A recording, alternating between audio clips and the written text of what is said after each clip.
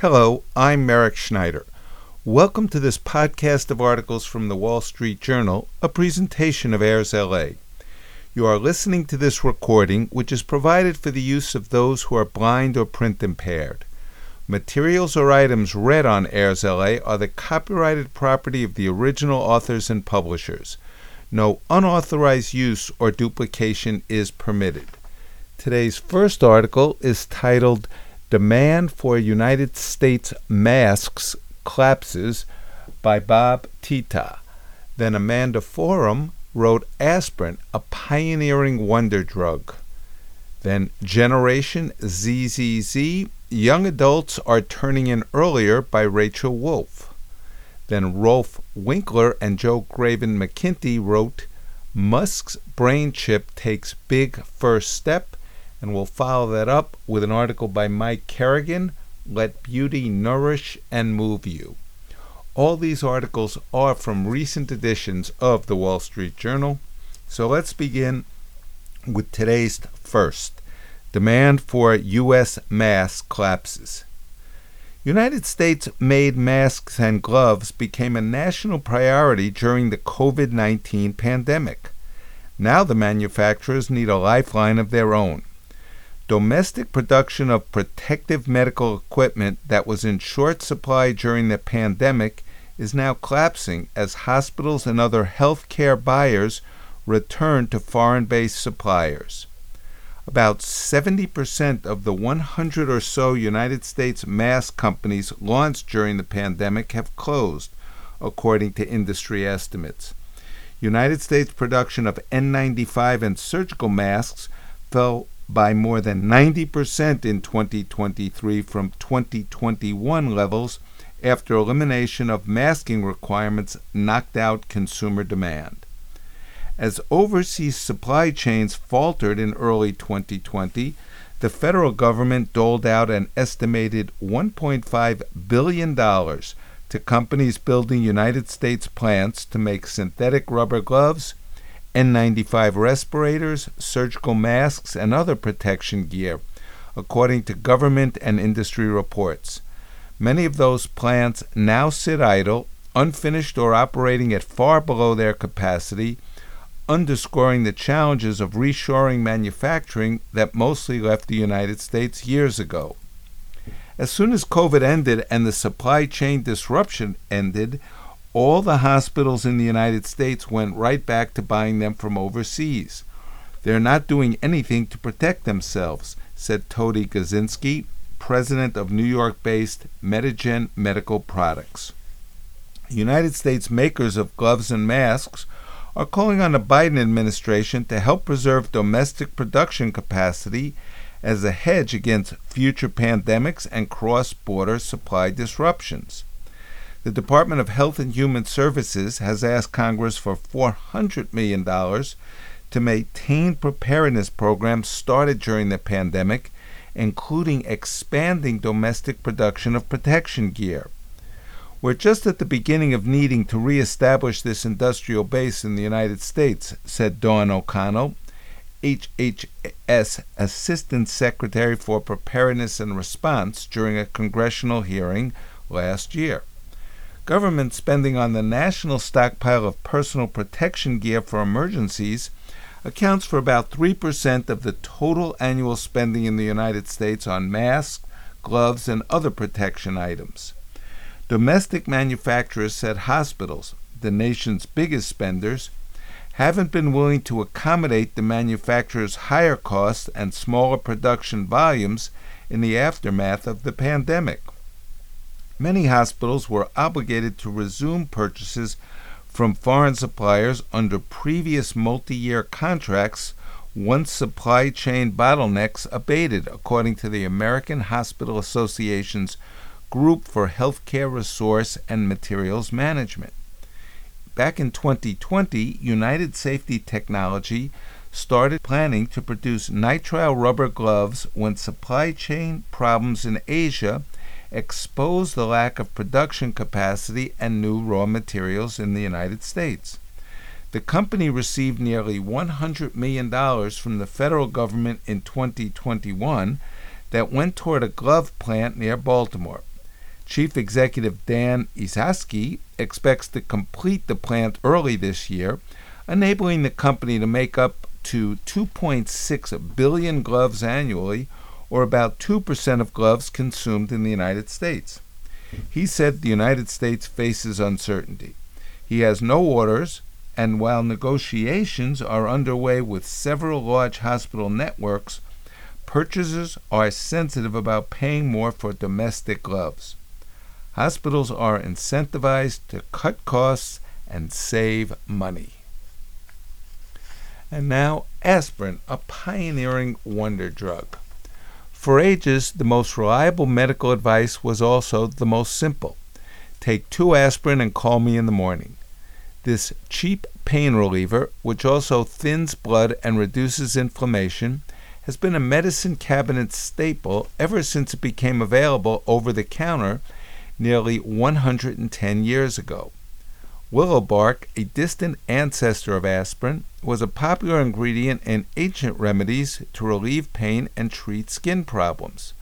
Hippocrates, the father of medicine, was a firm believer in willow's curative powers.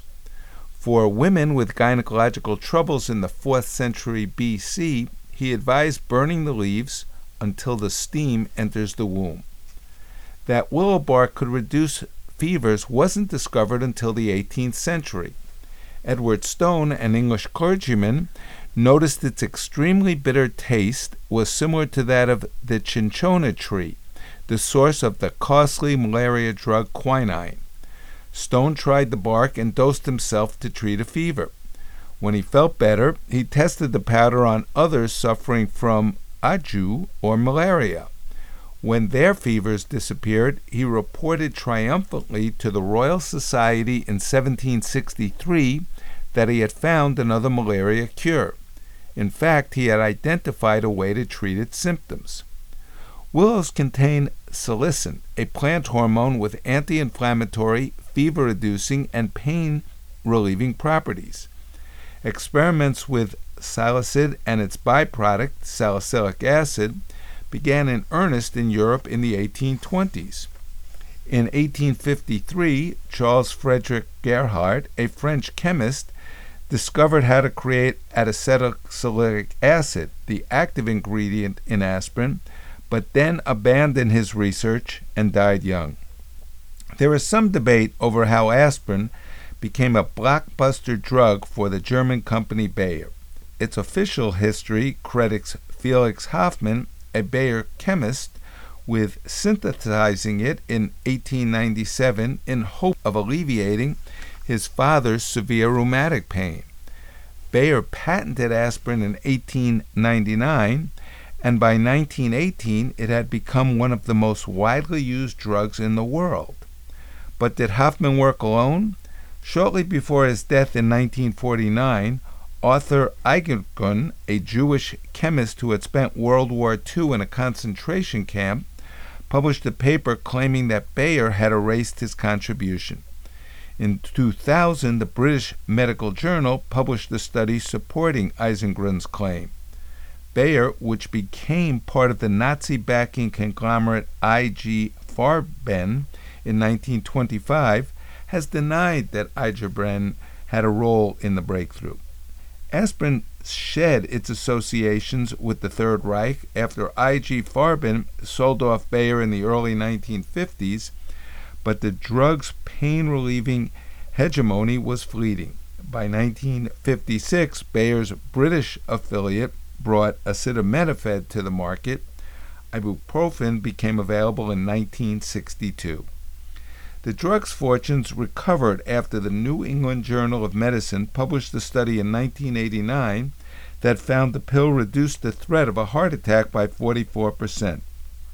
Some public health officials promptly encouraged anyone over 50 to take a daily aspirin as a preventive measure. But as was with the case with Reverend Stone, it seems the science is more complicated. In 2022, the United States Preventive Services Task Force officially advised against taking the drug prophylactically, given the risk of internal bleeding and the availability of other therapies. Aspirin may work wonders, but it can't work miracles. And now, Generation ZZZ, young adults are turning in earlier, by Rachel Wolf. So much for parties, clubs, and bars. When the late hours strike on a Saturday night, the place to be for more young adults is asleep in bed. Today's 18 to 35-year-olds say that they understand the link between sleep and health better than people once did, with many seeing the long and short-term benefits of more shut-eye. Younger people also say they take comfort in seizing control over their bedtime routines, finding solace in saying no to even a late-night dinner. Businesses have adjusted in turn, with bars adding matinee dance parties and other daytime events. In 2022, those in their 20s reported getting an average of 9 hours and 28 minutes of sleep, according to analysis of American time use survey data by Rent Cafe. That's an 8% increase from the 8 hours and 47 minutes they said they slept in 2010. Those in their 30s and 40s saw smaller increases. Bedtimes are also creeping earlier. An analysis of over 2 million total Sleep Number smart bed customers found that those between 18 and 34 went to bed at 10:06 p.m. on average in January, compared with 10:18 p.m. last January. Emma Kraft, a 19-year-old junior at the University of California, Berkeley, spent her sophomore year living in a sorority house with 65 other women and still managed to clock her 9-hour minimum of shut-eye. For me, nothing good happens after 9 p.m., says Kraft, who tries to be asleep by 9:30 every night. Far from feeling like an outsider, Kraft says she's been bombarded with requests from friends for help shifting their own bedtimes earlier. All of a sudden, it's so much cooler and way more accepted to sleep early, and everyone has just adapted, Kraft said. Madeline Sugg, 25, adopted a loose 9 p.m. bedtime after moving to Tulsa, Oklahoma in November. Instead of bar hopping into the wee hours like she often had on weekends, Sugg now says she now sees a jazz show with one group of friends at 6 p.m. every Monday and grabs drinks with another group at 5 p.m. on Thursdays. I was afraid of that feeling of FOMO, or fear of missing out, or of feeling like I'm not succeeding at building a community. But it's actually turned out to be an improvement in all these areas, said Sugg, a financial operations analyst. She says the shift is saving her hundreds of dollars a month on late-night food and drinks. Businesses used to welcoming night owls are reporting this change of behavior too. Seatings between 4 p.m. and 6 p.m. now make up 31% of Yelp reservations, up from 19% in 2017. The proportion of reservations between 6 p.m. and midnight have declined in tandem. In New York City, bars are experimenting with early dance parties for those who want to get down during daylight hours. Joyface in the East Village has hosted 4 matinees since Halloween that started 5 p.m. On New Year's Eve, revelers counted down to 2024 at 8 p.m. The wait list that night was 200 people long, owner Jennifer Shore says. We order pizza for everyone. It peaks at 8 p.m., then everyone can still be in bed by 11, she says. John Winkleman says he's seen swing sleep from a long snub facet of medicine to an occasionally overhyped cure-all in his 30 years in the field. The chief of the Sleep Disorders Clinical Research Program at Massachusetts General Hospital in Boston says he's happy to see more people taking their sleep seriously, but says there is a thing as too seriously. People are getting a bit neurotic about it, he says. He doesn't see any intrinsic benefit to turning in earlier unless you have to wake up at 3 a.m., but touts the benefits of a consistent bedtime and getting somewhere between 7 and 9 hours. Will and Kelsey Turgelun say they laugh and sometimes decline if friends invite them out to an 8 p.m. dinner on a Friday. We're like, oh my gosh, that's so late, says 33-year-old Will, who runs an e-commerce consulting business from the couple's home in Austin, Texas, and is usually in bed by 8:30.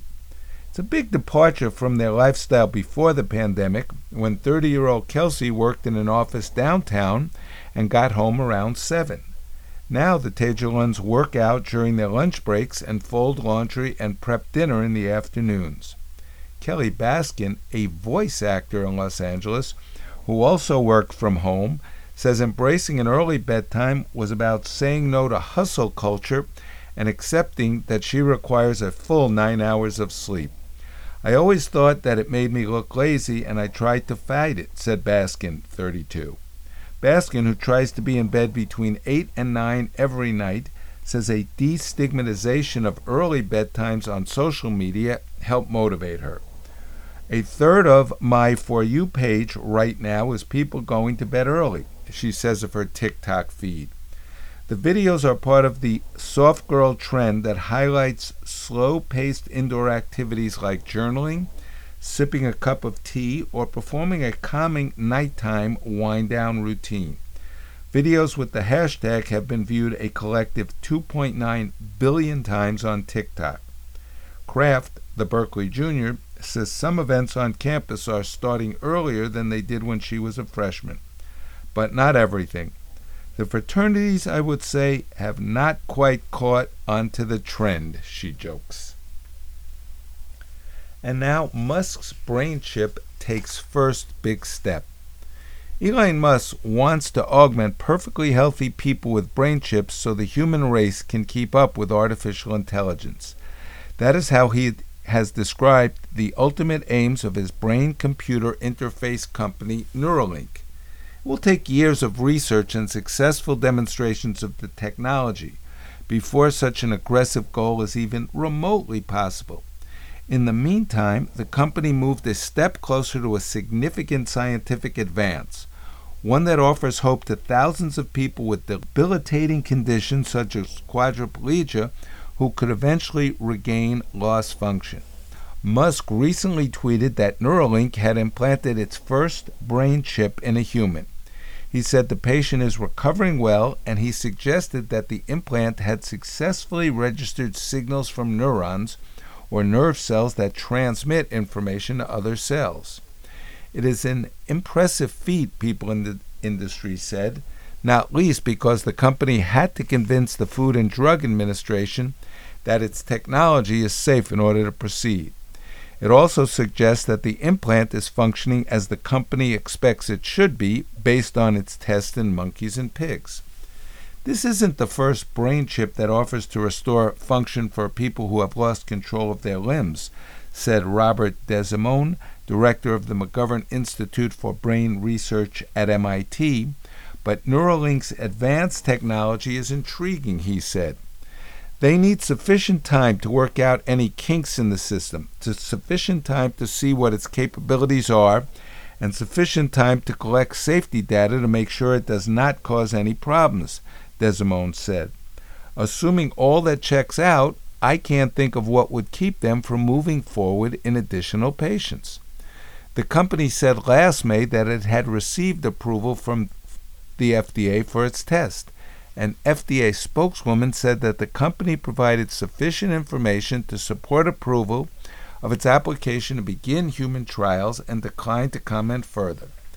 Musk hasn't disclosed any information about the patient outside of his tweets. Founded in 2016, Neuralink was valued at $3.5 billion in a round of equity financing raised back in November, according to PitchBook. The company competes with a handful of other brain-computer interface companies, including Synchron, which has developed a stent-like device that has been implanted inside the jugular vein on top of a patient's brain, said Precision Neuroscience, which has temporarily implanted its microelectrode array in 6 patients to capture test data. Musk is known for setting outlandish goals. He wants his rocket company SpaceX to send humans to Mars. The idea of turning humans into cyborgs might be just as ambitious. Even if he falls short, a lot could be accomplished on the way. Neuralink's brain chip, which is called the N1, is about the size of a quarter, with dozens of threads that are implanted into brain tissue. Each thread has more than a dozen electrodes. The surgery is like replacing a chunk of your skull with a smartwatch, Musk has said, and then sewing the threads into the brain tissue so they sit close to neurons and relay their electrical signals. The company developed a special robot, the R1, which inserts the threads in a fraction of a second. The needle and threads are thinner than a human hair. The robot must take special care to dodge sensitive parts of the vascular system to avoid brain bleeds, a task made harder because the brain moves slightly even when the skull is immobile. Reading neural signals and then relaying them to a computer or mobile device holds the key to restoring function for the disabled. Assisting technology already does this. BlackRock Neurotech makes a device called the Utah Array that has been used successfully to help patients move a robotic arm with their thoughts or feed themselves, the company has said.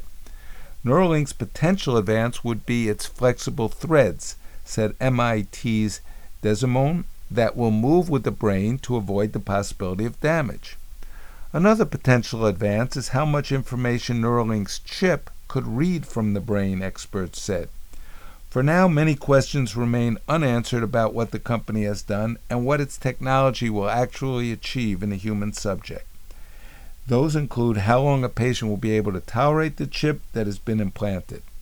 Some competitors have only tried a human implant for a limited period, such as during a different surgery where a device was temporarily installed to gather data before being immediately removed. Other unknowns cited by specialists include what signals the chip can read and for how long, because signals might deteriorate if brain tissue grows around the inserted threads. The signals also have to prove useful for restoring something like motor function.